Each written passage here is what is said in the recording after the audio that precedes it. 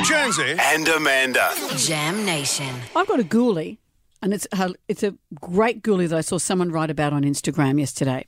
This person has said, one day I'm going to write a book about a recipe blogger that confesses to murder in every single recipe on their website, but they never get caught because no one reads the 12 pages of text before the recipe.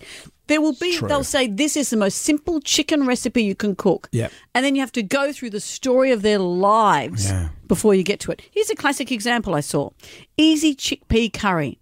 This easy chickpea curry is the perfect weeknight dinner, quick and easy to make, comes together in one pot. Bang. Then there's a personal story about how during lockdown, every time she went to the grocery store, she'd buy another couple of cans of chickpeas, of some tomatoes, and she thought, what will went on and on and on.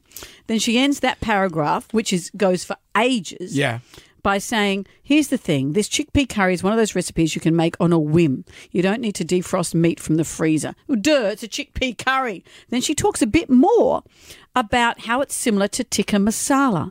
It sounds an awful lot like my easy chicken masala recipe. Blah, blah, blah. But then she goes into another story. And then she says, could it be also mistaken for a chana masala, which is a different kind of curry? And there's a paragraph about that. Yeah. And then finally she says, here's the recipe. Just give us the P.S. recipe. I've murdered 12 people. Just give me the recipe. Give me the recipe. Yeah. I don't give a rat's. And I assume people do this because they want you to look at the ads through it or whatever. That's what happens. I don't care. It's like what you were saying before, that you look at recipes like you look at pornography. Like, I look at recipes in the way that other people might look at pornography. You look at it and you think, that looks good, but I'm never going to do it. So I'm the same.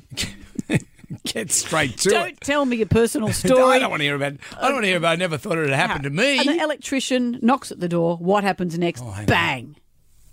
Well, I'd like some bricks of detail on that. If you don't mind. I could go with some early morning salaciousness. But I'm not getting it here. Good. No.